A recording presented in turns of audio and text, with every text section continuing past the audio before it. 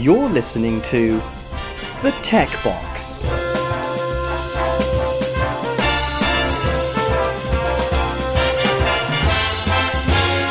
Welcome everybody to episode 35 of The Tech Box. It's me, James Honeyball, and I'm joined by Richard Yates. How are you doing, Richard? I'm good, thank you. Good morning, and I really enjoyed the last show. It was really great to hear Dave back on, wasn't it? Yeah, it's fantastic to get Dave back on. Hopefully we'll have him back on again soon. How have you been, Richard? Well, massively too busy, as you found out a couple of times. Still fairly busy, but hopefully coming out of the other side. So it's been an entertaining 6 weeks, if entertaining is the right word. I can tell you a bit about what equipment I've stress tested and what has succeeded and what hasn't. Yeah, so in your line of business, January is generally involved time. Yeah. I mean, it's the tax return deadline in the UK, and it doesn't really matter that people have had 9 months to get their tax return information done. There's a sizable group of people who they have two characteristics. One is they don't think about tax until after Christmas, or even worse, after New Year. Then they send you all the information on January the 3rd, and by January the 5th they're demanding to know where their tax return is. And you sort of go, well, yeah, there are 35 others in the same process. I'll do it, but you're going to have to wait your turn. And then they get very upset about it. So is this like being a taxi driver on Saturday nights? You just do it because that's where the business is, so you can't sort of turn it down. You can't be a taxi driver and just do 9 to 5, Monday to Friday. Pretty much so. Most of what I do is company tax work, but inevitably companies have people who work for them, and kind of the one goes with the other, really. So yeah, got to be done. Not my favourite job. It's not really interesting. It's just stressful and time consuming, and generally speaking, if any of my tech is going to fail, it usually fails during January because that's the point at which it's most inconvenient. Load. Well, it's under the greatest load, and I'm under the greatest load, so that's when I want things to just work. And most of the time they've been okay. I had a fairly spectacular fail in the middle of January, which really wasn't very clever. And for about an hour on the last day of filing tax returns, I couldn't log on to HMRC at all, which was a bit worrying. But eventually I got finished about 8 o'clock in the evening on the 31st of January. So nobody's tax return was in late, but I think I had 1 day off between New Year and January the 24th, which it's just too much. You can't keep it up. No, that is intense, definitely. Yeah. So what was the kit that you were applying to this problem? Well, basically I have a Dell PC, which I got from PC World, which is medium spec, I guess. It's perfectly okay, nothing spectacular. I have some bits to install in it when I have the time, but rashly I thought I might be able to do that at Christmas, but it was a complete non-starter. And the HP laser printer, nothing very fancy, so just a little one that sits on the shelf here. But actually the printer is not... It used to be the case the printer would always be the thing that failed, because you had to file tax returns in on paper. And one of the tax returns I do is, believe it or not, 96 pages long. And even a short one is... You're probably looking at a dozen pages. So the printer was always the thing that failed. And over the years, a couple of times I got caught out quite badly in January like that, where it really did make life quite hard. So I like to go into January having two working computer systems that basically, if the one died, I can just pick the other one up and worry about fixing the first one afterwards. Okay. And that was helped a lot this year, because last year I managed to find some software where all of the basically it's all done in the cloud, so all of my tax returns and whatever are on a secure server, and basically whatever I can log into that server with I can work on, which has made life a lot easier, and unusually as well for anything tax and accounting related. There's pretty much a lack of stuff that works on a Mac, but this even works on a Mac, so it's even better. Okay, so are you still the world's biggest Windows 10 fan? Well, I would still say I think Windows 10 is much better than its predecessors. I don't think there's a lot of doubt about that, and there are things about Windows 10 that I positively like. But I did very much jinx myself with that comment, because about the 16th or 17th of January, I was in the middle of this fairly panicky time, and switched the computer on, and I'd been working on it about 10 minutes, when it came up and started the "we are going to update now, do not pass go, nothing you say is going to stop us" routine. Yep. It's a fairly standard message that comes up in Windows. Yeah. Yeah, and believe it or not, the update took 2.5 hours. At the end of which I was much less a fan of Windows 10, shall we say, than I had been when I got up that morning. It caused me quite a lot of grief, actually, because the one problem I did have is all very well being able to log into stuff online, which I mean, all of my stuff is on the cloud. It's either on Dropbox or in other programs. But it was just an utter nightmare, because for a start off, I got stuff that was half done where I thought, how far through did I get with that? Can't really remember. And it's all very well having the actual tax return program, but a lot of the linking schedules that I'd got were actually, as luck would have it, locally stored on that machine, and that was. I'd have to admit it was my fault. Basically, I'd set the thing up wrong when I reinstalled something, but it turned out that one particular folder that was actually quite key to the whole process wasn't backed up on Dropbox. So you can say that I gained out of that, because it now is being backed up on Dropbox, and that problem couldn't recur. But the thing that I really find quite offensive about this is that we are doing this now. Why not say we've got to update this, and you really do need to do it, but if you don't do it for 10 days, it doesn't matter or something. Because then I could have sort of said, right, okay, I know I've got to do this. I'll make sure everything's on the other machine, and then I'll force it to do it. But no, it just takes the whole thing out of you and out of your control and does that. So yeah, not good. The interesting thing for me is that I thought that Microsoft had explicitly put effort in to try and avoid this, i.e. they were taking control of the updates. It's kind of like if you have a consumer version of Windows, I don't think you can turn off these updates, and it kind of, you leave it completely in the operating system's hands. And I assume that by doing that, they would take the opportunity to make it as unintrusive as possible, i.e. we're going to take responsibility for updating your computer, therefore we will do it at a time that we decide is least impact, and obviously be fairly accurate on that time of least impact. I don't know, also because a PC does get left on, it might get left on for a couple of weeks, couple of months, but every now and again it's going to get rebooted, and for the sake of some security patches, does every day count? Can it wait a couple of weeks until you next reboot and just do all of the updates after a couple of weeks, and then maybe just, if it's not being rebooted in a couple of weeks, just start giving a couple of little nag messages, but ones that you can sort of dismiss? Yeah, I mean, I think I'd make two comments really. One is I haven't seen Windows do that before or since, and it may be that in fact I'd already been sort of sitting there for a fortnight and not updated it or whatever, and not switched it off. I don't really know. The thing that really wound me up was that I had no opportunity to bail out of the situation, and it really wasn't a very good time. But yeah, there's a balance to be had, isn't there, between safety and security and user convenience. And if the particular user in question had followed his own instructions to himself and backed everything onto Dropbox, there would have been no problem. But as luck would have it, I was kind of stymied, because I had this one folder that I still don't really understand how it wasn't backed up, but the result was I couldn't find out where I'd got to with anything, and therefore it's a bit dangerous to sort of start sort of guessing where you've got to. So I mean, it gave me a morning doing some other things that I probably didn't really want to do, but it did really annoy me, the fact that I'd got no control. I mean, if you look at Mac OS, for example, it comes up and tells you there are updates. It suggests you might like to do them now or in an hour or tonight. And the more you ignore them, the more intrusive the reminders become. And I think I actually would prefer that.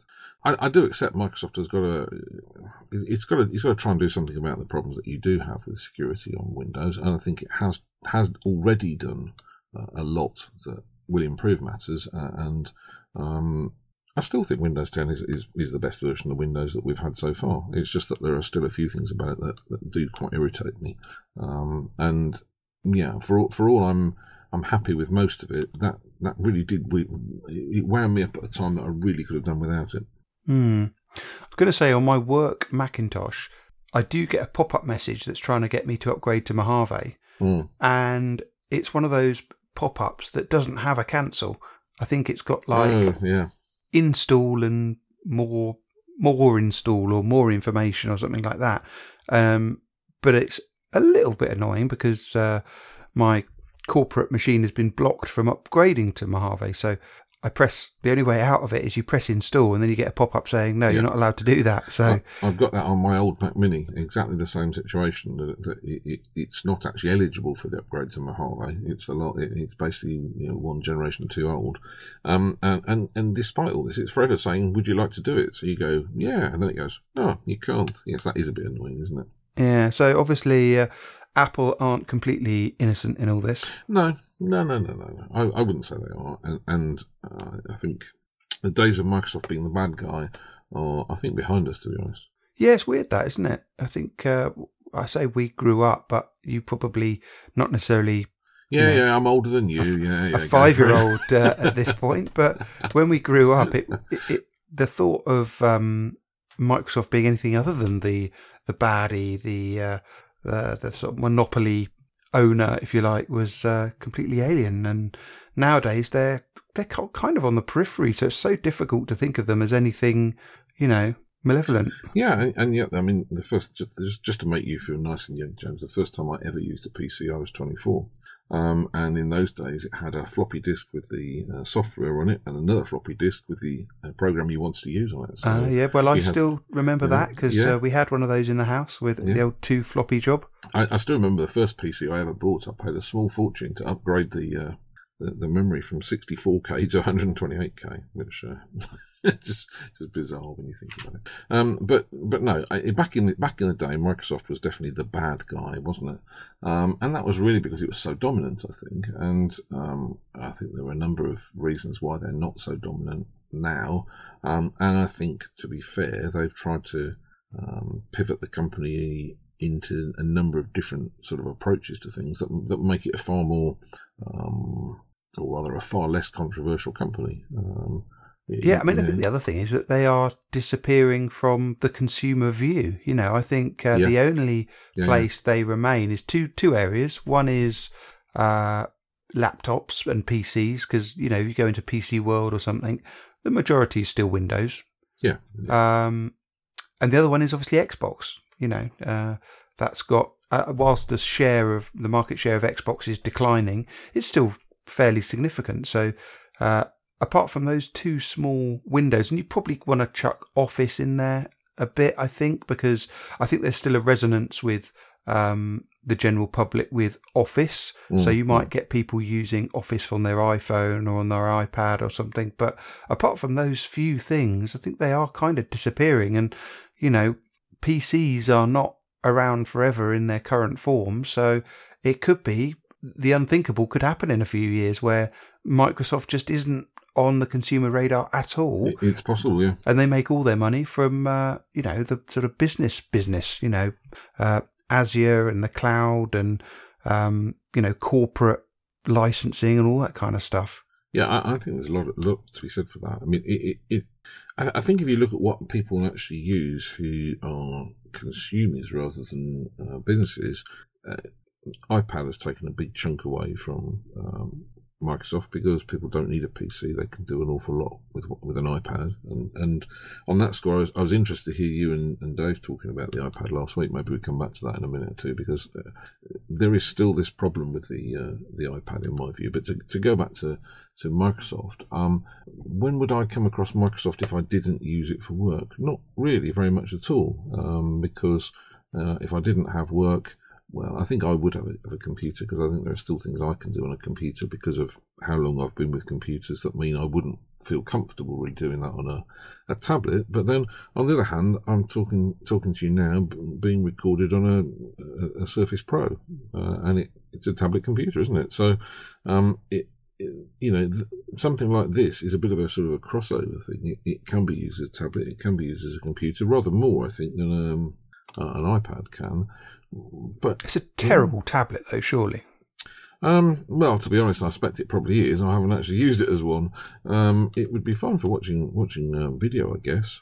If there was a video app for your video provider, yeah. But, there's not a huge amount of sort of tablet-based applications for Windows, is there? No. You're just basically talking about using it in a browser, in which case we'll have a PC tablet, I was going to joke and say, of course, your Windows Phone would be your sort of access to Windows, but I saw recently in the news that they've now removed the ability to even build applications from the SDK for Windows Phone. So it really is it's dead, buried under sort of several feet of soil at the moment. It really is quite a sad story from start to finish, Windows Phone, isn't it? I mean, including the destruction of Nokia and all sorts of other things. Yeah, I mean, it's really, and that was another thing, when we were younger, we would look at Microsoft, and whenever they set their mind to something, they got it. If they want to be the main provider of spreadsheet software, they got it. They want to be the main provider of an operating system, they got it. The browser, they got it. And when they turned their mind to mobile, I just thought, oh, well, that's mobile gone then. Mobile will be Microsoft in a few years. And it's the first one, and probably the biggest one, that they tried and failed. No, there's one before, isn't there? They failed on the Zune as well. The media player thingy. I don't know exactly what the timing was, but yes, that's a good example as well. I remember thinking when Nokia made the announcement about going to Windows Phone, thinking, well, I quite like Windows Mobile 6, and actually I did in lots of ways. I mean, it was full of holes, wasn't it? But it was something you could certainly play with and download programs to. You mean Windows Phone, or are you talking about the old Windows? The old Windows Mobile. Okay, yeah. The stuff that started on the SPV and the XDAs and things like that. When Nokia made the announcement, I thought, well, I haven't tried with Windows Phone, but if Nokia are going with that, it must be pretty good. And I went out and bought, it was a Samsung. I can't remember. It was a Samsung Omnia 7, I think it was, which. I mean, the chief characteristic of this phone, where I think you could have run a Chieftain tank over it and it would have come out the other side still in one piece. It was probably the single best built phone I've ever had. I mean, it wasn't great big and chunky, but it was just like, I don't know, maybe it was built out of titanium or something like that. It really was very well built. But the thing that immediately astonished me about that was what you couldn't do on it. Yeah, And I remember thinking, on Windows Mobile 6, on the good old HTC. Was it, which one was it? The one that you could put any operating system? HD2, was it, if I remember rightly? Yeah. You could tinker with that and do all sorts of things, and it was so flexible and versatile as a system. Now, okay, as we now know, that was letting all sorts of bad guys in, so it had to go. But why they released a half-baked thing and then took 3 years to not manage to get it into a decent shape, I don't understand. Especially since I'll say it's heresy, but I do think I quite like aspects of Windows Phone. There are aspects I don't like, but it could have been quite good. But they only ever did it half-heartedly, didn't they? Yeah. I mean, I can think, for example, of examples of when the first Windows phones that Nokia made launched, the Lumia 800 and the 710. The 710 was actually it was quite a nice little device actually, but it was limited, and I remember at the time that you just couldn't get the apps for it. And I still don't understand why Microsoft didn't say to I'm trying to think who they didn't have proper apps for, but I know to start with they had sort of like their own app they'd written for Facebook and their own app they'd written for Twitter and whatever. Why didn't they go to all these companies and say, right, we're launching this, write us an app, we'll pay you for it. I mean, they certainly were partly strangled by Google, who refused to play ball. That's true, but no, I mean, Microsoft has caught a real cold on that, and I think the change of approach that Satya Nadella has performed, where you're even now getting Microsoft releasing stuff on Linux, for heaven's sake. I mean, you remember how Steve Ballmer used to talk about Linux? The invention of the devil and whatever. Steve Ballmer famously said Linux is cancer, or words to that effect, didn't he? Yeah, pretty astonishing outburst. I remember it quite well, really, and it kind of almost came across as a guy who sort of didn't like people playing on his playground. It was I mean, at that point, you've got to remember that to be fair, Microsoft had helped Apple from going bust, and Steve Jobs was busy rejuvenating it, but it probably wouldn't have been rejuvenated without a decent version of Microsoft Office. And Ballmer absolutely hated Linux, didn't he? He really went for it. The interesting thing about vacating mobile is that essentially is you vacating the consumer space in a nutshell, because the people's phones are their PCs these days. So if you're not in mobile, you're not in PCs. No, and I mean that's where I guess that they've done an awful lot, haven't they, about bringing apps onto mobile rather than an operating system. I mean, True. I mean, the heaviest stress I put my machines under is not games, because I don't do games. It's not video, because I virtually never do that unless I'm on a holiday or something. What I put my machines under the heaviest strain with these multi-page spreadsheets. I mean, on the machine I've got in front of me now, for example, I've got spreadsheet with about 23 tabs, and they're all quite big, and they've got macros and whatever. They don't actually put the machine under huge stress, but you still can't really do that on an iPad. I mean, if we go momentarily to what you and Dave were saying about the iPad Pro, the iPad Pro is actually what I do any media consumption on, and for media consumption, it's brilliant. But for them to market it as a computer, I think that's laughable. I mean, how do you navigate a 25-page spreadsheet when you can't have a mouse, for example? You cannot find a convenient way, I don't think, of dealing with that sort of document on a tablet that won't let you attach peripherals. I'm fairly sure, and I haven't tried it, that if you tried that on, for example, the Galaxy Tab 4, you probably would get support for more. I don't know, would it support a mouse? Yeah, it would support a mouse, no problem. Just trying to think, I guess you'd use the Android version of Excel. Yeah, you could probably just about fashion something out of it. But this is the point that I was making to Dave, I suppose. If you did convert your Tab S4 or an Android tablet into a workstation, it would be hideously clunky and hideously underpowered. Yeah, I agree. Yeah. The steps you make to make it better, every step you take, you more than likely take away from the convenience of it being a tablet that's easy to use. I agree. I mean, although, to be fair, Dave made a point that actually I've had today, because immediately before we started recording, my Surface Pro mouse started zipping around the screen for no apparent reason, so I'm hoping it's not faulty. But I then took the keyboard off altogether, and I'm using it as a tablet. And you were saying, how is it as a tablet? Well, this is the first time I've used it as a tablet. And if you think about it, we actually had a problem starting the record because I couldn't get it to start recording, primarily, I guess, because I've got big fingers and the icon isn't big enough. So there is a certain element of you need a redesign of the interface. But I agree with you. I don't think you can ever make some of these tasks as easy to do on a touchscreen interface as you can with a keyboard and a mouse. And then the answer to that, of course, might be, well, yeah, but you've been computing since before there were graphic interfaces, and so keyboard comes naturally to you. Mouse you probably got used to over the years. You're a Luddite and a fossil. Well, all those are true, but I think you might have cracked it there. You just put a keyboard on any tablet and you just use the command line, and that's it. You just have the entire screen taken up with the terminal. I wonder actually whether somewhere I've still got a floppy disk with Lotus 123 on it. I mean, going back to Microsoft, how amazing is it that Microsoft managed to get Excel to be the dominant spreadsheet program when Lotus had a massive lead on that? And what's more, Lotus 123 was a pretty damn good program too. But to go back to the iPad Pro, great device. For media consumption, it really is quite something. The screen is beautiful, the speakers are impressive.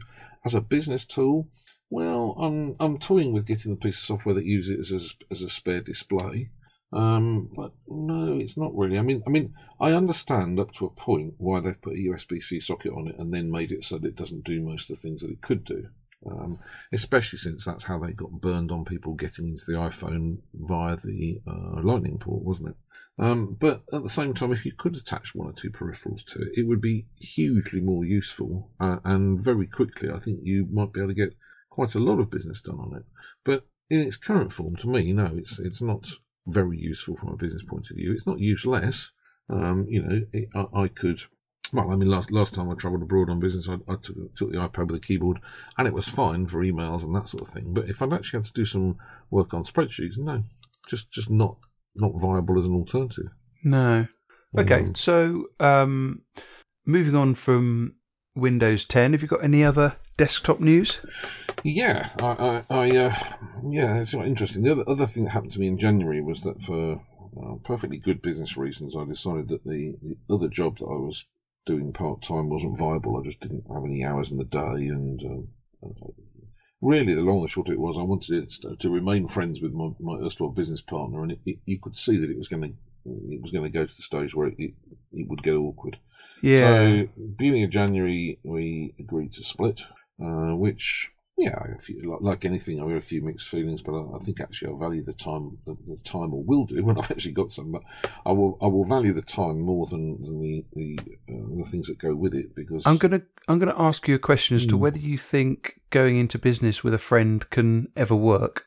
As a generalisation, no, and the particular circumstances were unfortunate. He had a two-man business, and his business partner, well, sadly, has now died.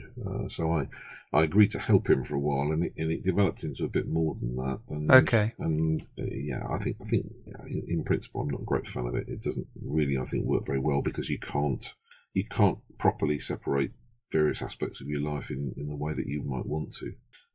But anyway, the long and the short of that, from a tech point of view, is to work with him, I'd had to transfer quite a lot of stuff onto PC from Mac, because obviously he got a business with half a dozen employees and established programs and whatever, all of which were PC programs with no Mac equivalent. So the happy news from my point of view out of all of this is that when I get around to it, I've got a new Mac Mini, and I can go back to being a Mac person again, which is, yeah, I'm looking forward to that. I'm looking forward to it very much. The only sad thing is I wonder if there's something seriously wrong with my brain, because all the time I'm using a PC, I'm happy on iOS, and now I'm thinking, well, I'll get Mac on there. Maybe I should be relying on the Note as my primary tablet, or tablet phone. There's a Freudian slip there, isn't there? And not the iPhone, which I think says something rather sad about my brain. It ought to just sort of go for something and settle for it, but it doesn't always want to do that, unfortunately. So which Mac Mini did you go for? Yeah, that's a good question. Which Mac Mini did I go for? Basically the middle model, if I remember right. I'll look it up, because otherwise I won't be able to tell you, because the sad thing about having been too busy is that I haven't yet set it up. So there was. Did you get this sort of? Did you get a bespoke build, or did you just get an off the shelf? I got the off the shelf one. Hold on a moment. Mac Mini, that's the one. It will do if it actually loads the page. Always helps, doesn't it? Yeah, I got the 3 GB 6 core version. Oh, very nice. 3 GB what? That's sorry, gigahertz speed. It's a it's a core. Yeah. It's a 6-core i5. Yeah. No, that looks. I think that's the one that I would probably go for. Yeah, 8 gigs of RAM, 256 SSD, and there's a bit of me thinks, well, I should have got the 128, but the trouble is, it's not easy to. I think you can actually replace the. I don't remember on the Mac. You can replace the RAM, but replacing the storage is not going to work. Yeah, you can't do that. You can upgrade the RAM. But the thing I liked about this, it's got 4 USB-Cs at the back, a couple of the legacy USBs, and their USB 3. It looks a pretty nice machine, actually. I'm looking forward to setting it up, but it just needs me to have a quiet day. Probably in about a fortnight, I might be able to actually sit down and set the thing up and get the software I want on it and whatever. And I've had Mac Minis for a long time. I mean, I think this is going to be the 5th one, maybe, going back to PowerPC days. And to be honest, I think they're a very good compromise on a Mac. They're better value in my eyes than any iMac is. I've had an iMac before. I don't know about that. If you consider that the iMac has a screen built into it that is worth a lot of money. Yeah, but then we've had this conversation about my eyes before, haven't we?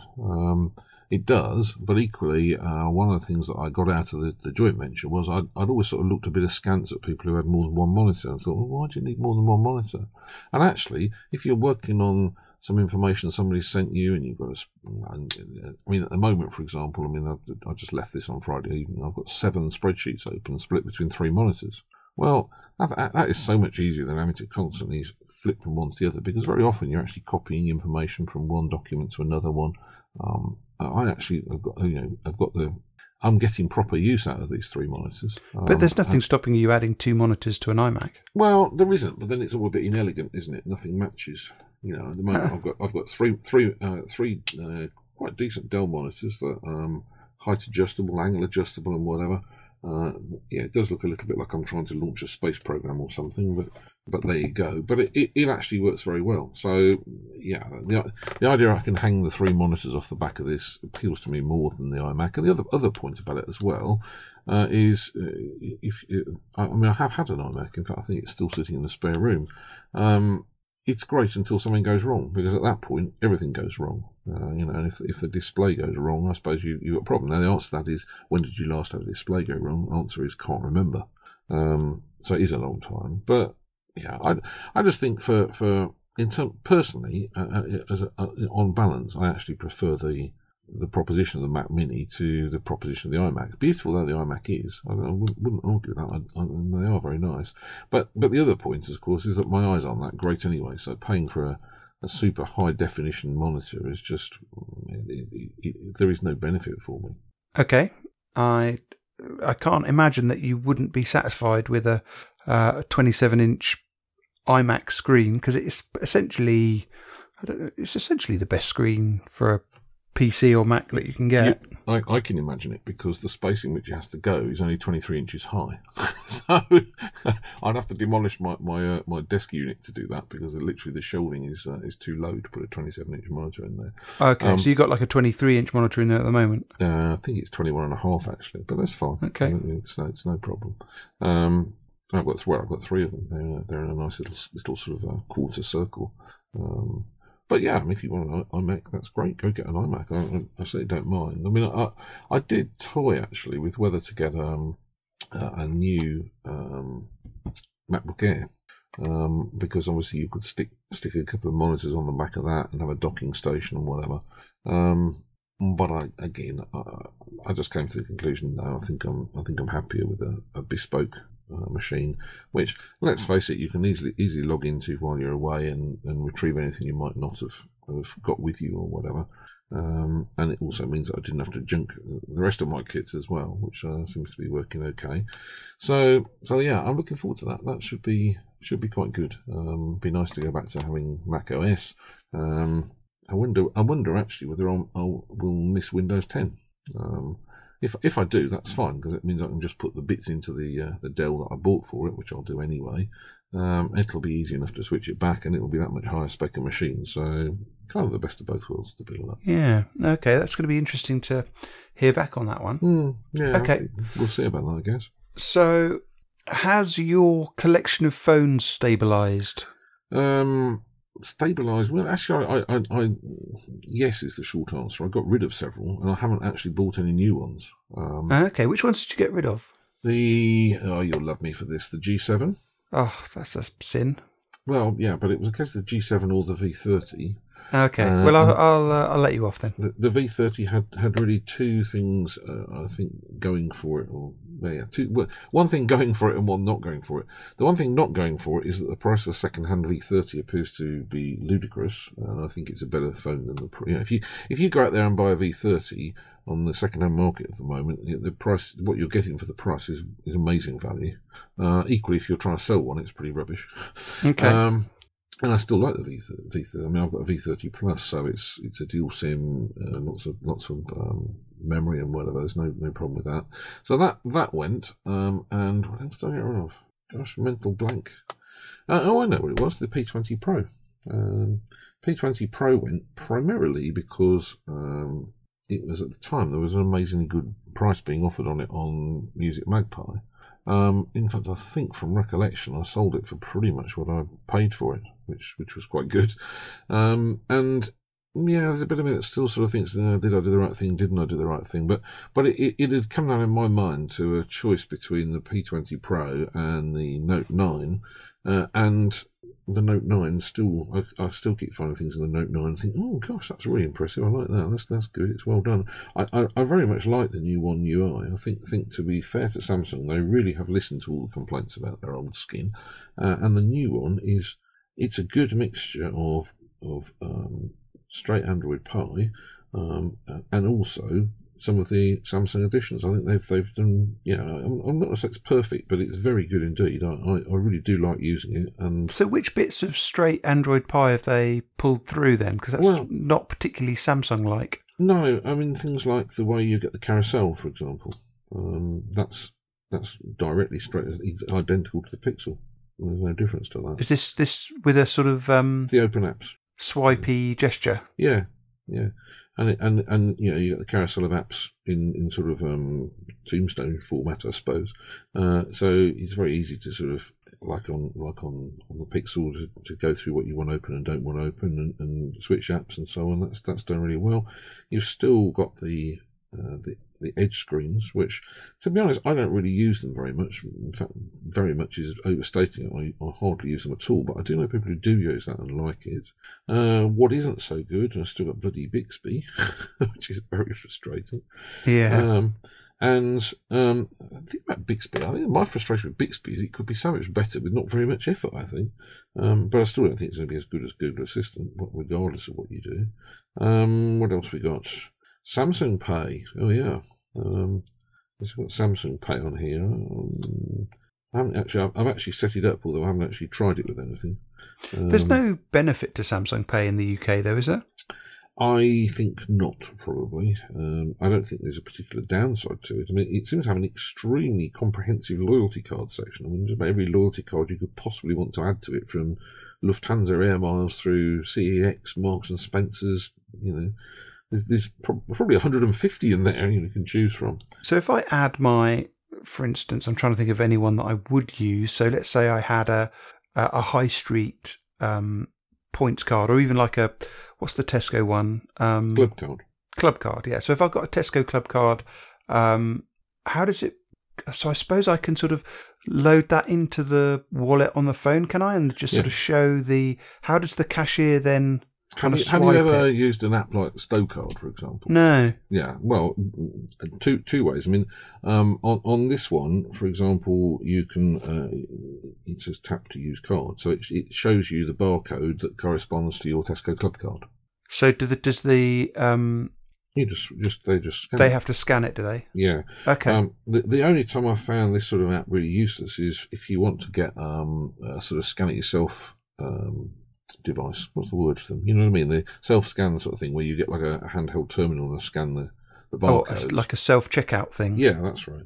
The apps are pretty useless for that, because they almost all... Well, I've yet to see a machine that lets you scan a barcode. They want you to swipe your card, so it doesn't work very well. But I mean, the amount of cards that they've got preset is just incredible. That must be, just scrolling down now, I bet there are 150, maybe some more. And some of them I would have thought were reasonably obscure. Some of them are reasonably useless, like the Toys R Us Club, but I think they might want to delete that one.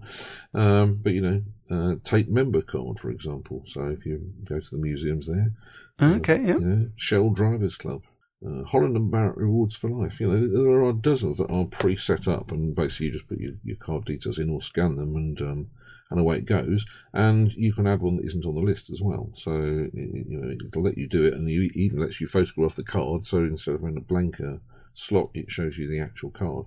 So it looks all right, but the question is, what use is it? And our answer to that is I don't really know. Not least of all because among decent-sized banks in the UK, I think only Santander and Nationwide support it, and you could argue whether certainly Nationwide is a decent-sized bank. It's really a building society. The likes of some of the challenger banks support it. I'm trying to remember who they are actually, but I think Metro and things like that. I think Starling does, for example. But, okay. Let's put in Samsung Pay and see what it says. I mean, it is very odd. I mean, I know I was in Switzerland before Christmas, and I looked up, does Apple Pay work in Switzerland? Answer, yes, it does. Does Google Pay work in Switzerland? Answer, no, it doesn't. But oddly, Samsung Pay works in Switzerland. So that is interesting. Yeah, I was really quite surprised about that. It really did surprise me about that. Right, what does it list as their partners? It's a very limited list. Amex, the Co-op Bank, Danske Bank, which operates in Northern Ireland, First Direct and HSBC do. So yeah, there's a major bank. Marks and Spencer's does. Well, that's because it's run by HSBC. Nationwide, Santander, and Starling. So if you bank with anything RBS or Lloyds or whatever, I suppose it's enough for it to be a viable service, even if it's not comprehensive, I guess. Yeah, if you have the right card, then you're okay. It specifically says you can set the card up to use it as a transport card on TfL, which had I realised I might have used that on the bus yesterday, because I went to London yesterday. So that, so yeah, you can see. I mean, the way really I feel about it is I don't really see it as a downside to having Samsung Pay on the phone, especially since you can still have Google Pay on the phone, and indeed any other payment service you want on the phone. Leon said that actually Google Pay is more convenient because you actually have to swipe up and open Samsung Pay, and I suppose. If you're carrying a small child in your Google Pay phone, you can literally just unlock it with your finger and hold it to the terminal.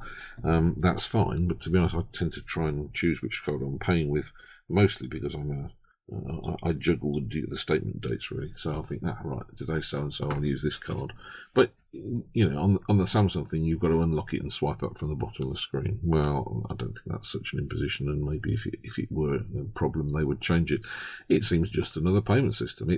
It's what Samsung has tried to do to make itself more like Apple, isn't it? Having its own systems for this, its own browser and whatever. And if you've never tried the Samsung browser, it's really good. The only downside I've got with it is that it doesn't support password managers at the moment. And I make quite extensive use of those. So yes, it has its own password manager if you fancy starting a new one with it, though. That's all I'm going to say on that topic. Yeah, but I agree with you. I use the Samsung browser on all my Android devices. It's a really good browser. It could just do with one more thing, which is a little bit more compatibility on the reading mode. So that seems to crop up every now and again, and it crops up a lot more consistently on the Apple devices. And I do use that quite a lot just to declutter an article if it's full of adverts and other distractions. So the reader mode on the Samsung one is better than on Google Chrome, isn't it, for example? Yeah, well, I've never got the reader mode working properly on Google Chrome. No, exactly, I have to say. Nor me. Whereas you can actually get it working on the Samsung browser. Yeah. And it works fairly well, I think. Yeah, it just would be nice if there was a browser that had. I think the sort of requirements that I had on an Android browser are sort of pinch to zoom on or what do they call it? Text reflow, I think, which was this HTC owned software device where you can zoom in on a web page and the text gets bigger, but not the area in which the text is. So you can sort of get a nice. You get it formatted quite nicely, and you're never sort of nipping around the web page. I'd like a reader mode. I'd like the capability for an ad blocker, and I'd like the capability for a password manager. So I think that on Android, there's nothing that does everything, as far as I'm aware. But obviously, the iOS browser does do everything. Yeah, I mean, the Samsung browser does support ad blockers, doesn't it? AdBlocker itself is available for the Samsung browser. Yeah, the closest one is the Samsung browser and I think that's basically, acknowledged to be the best of the Android browsers. It's interesting you mentioned HTC.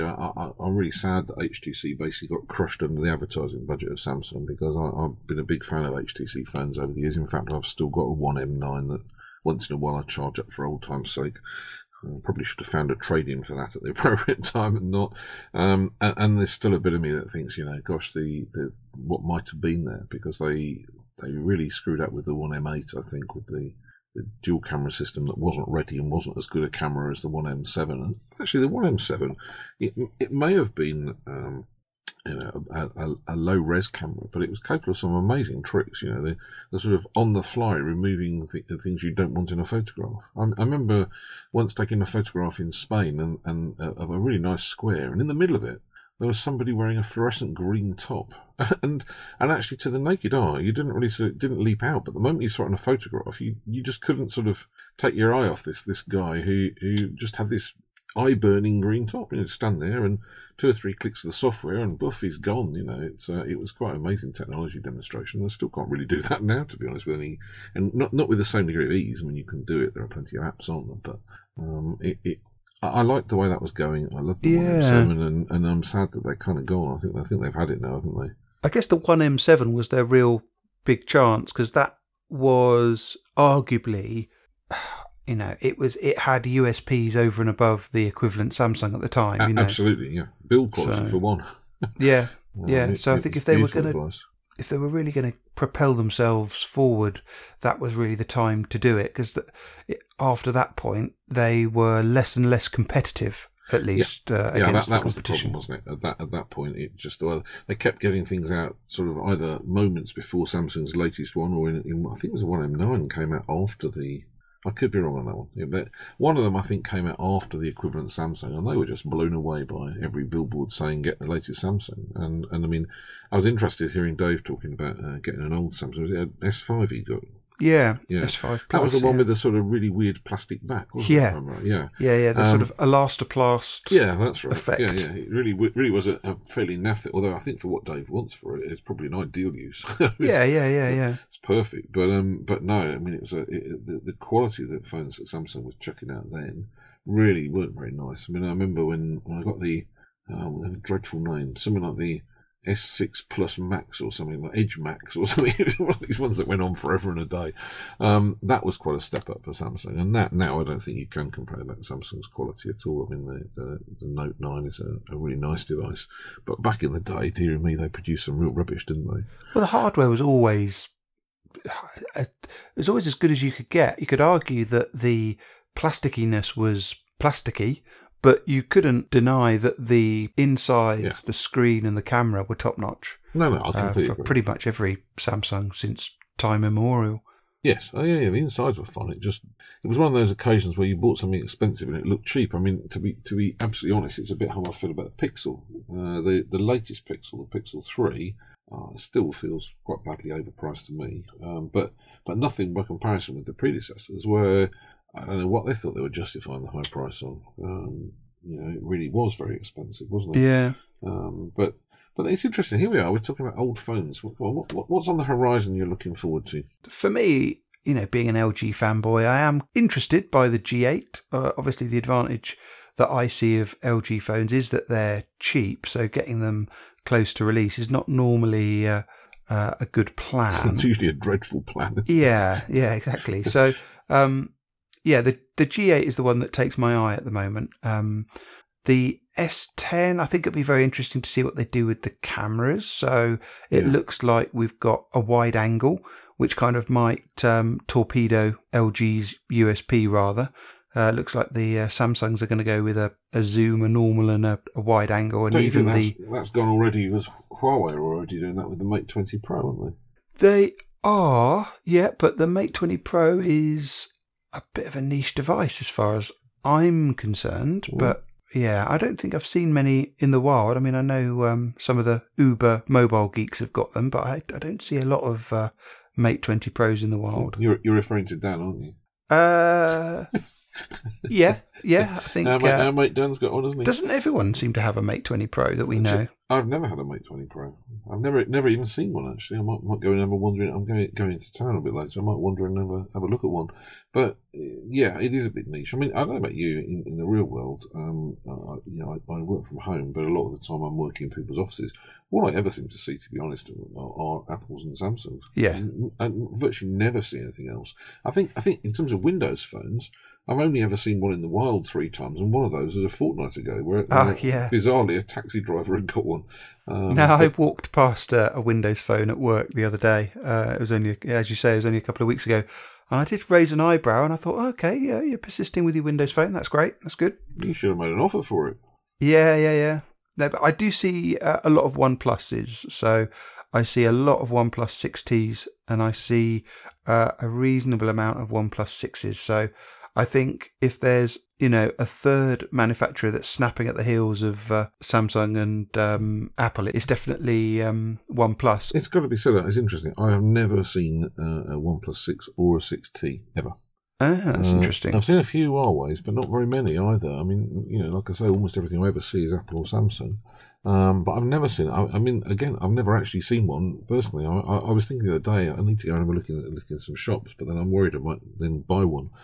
Because the OnePlus 6T certainly looks quite an interesting device. I quite like the look of that. And I also like the look, to be honest, of the Honor View 20, because I think one of the problems that we have at the moment is we have so many phones and they are just getting so expensive. And that's okay if you're going to use it for 2 or 3 years, but if you get bored of them very quickly like I do, which is failing on my part, I know, but there we go.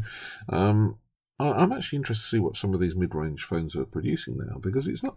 I mean, if we go back to that one M7, I can't remember what that was at launch, but it wasn't an awful lot more, I don't think, from memory than we're now seeing from the 6T and the View 20 and whatever. And you really need the things that take it a bit further. I'm not so sure a lot of the time you do. I mean, I always get led by the nose because I want the best camera. But there's also a point of how much can you actually extract from a tiny sensor and a few lenses. An amazing amount already, I think. But there is a bit of me thinks, well, maybe I'll have one of those and I treat that as when I'm out for the days sort of device, and something cheaper otherwise, because it is a serious amount of money that some of these phones are charging now, isn't it? Yeah, well, I think I can't remember. The last sort of £1,000 phone that I got was the iPhone X. Yeah. Which is great, and I still like it, but I haven't been tempted to get any other phone of that price.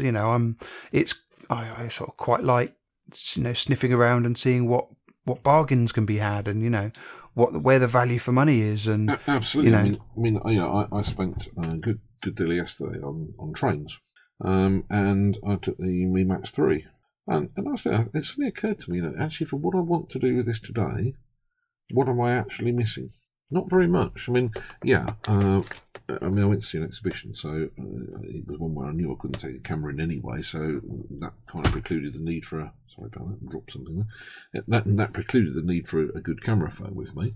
For snaps, even for snaps, the Mi Max 3 is good enough. Oh yeah, the Mi Max 3. Yeah, I've got one of those. The big one you have. We both have, haven't we?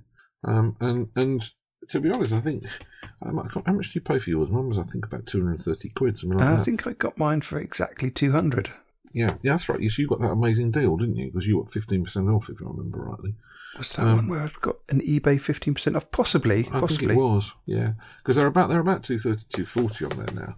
But you look at what you get for 240 quid and think, it's mad. Compare that with the iPhone XS Max, and I think, well, actually, the big thing that Xiaomi need to do for my money is to put NFC in everything.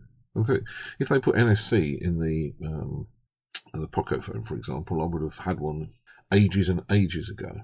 But I'm not going to get a phone that doesn't have NFC, because I actually do quite like paying with the phone. It's so I'm still in a good position where I never bother with sorting out Google Pay on any of my Android phones, so I don't need NFC. So actually, I've got to tell you a little story, because it might have happened to somebody else as well. For ages and ages, I had a Halifax card, which I used every month regularly on Apple Pay.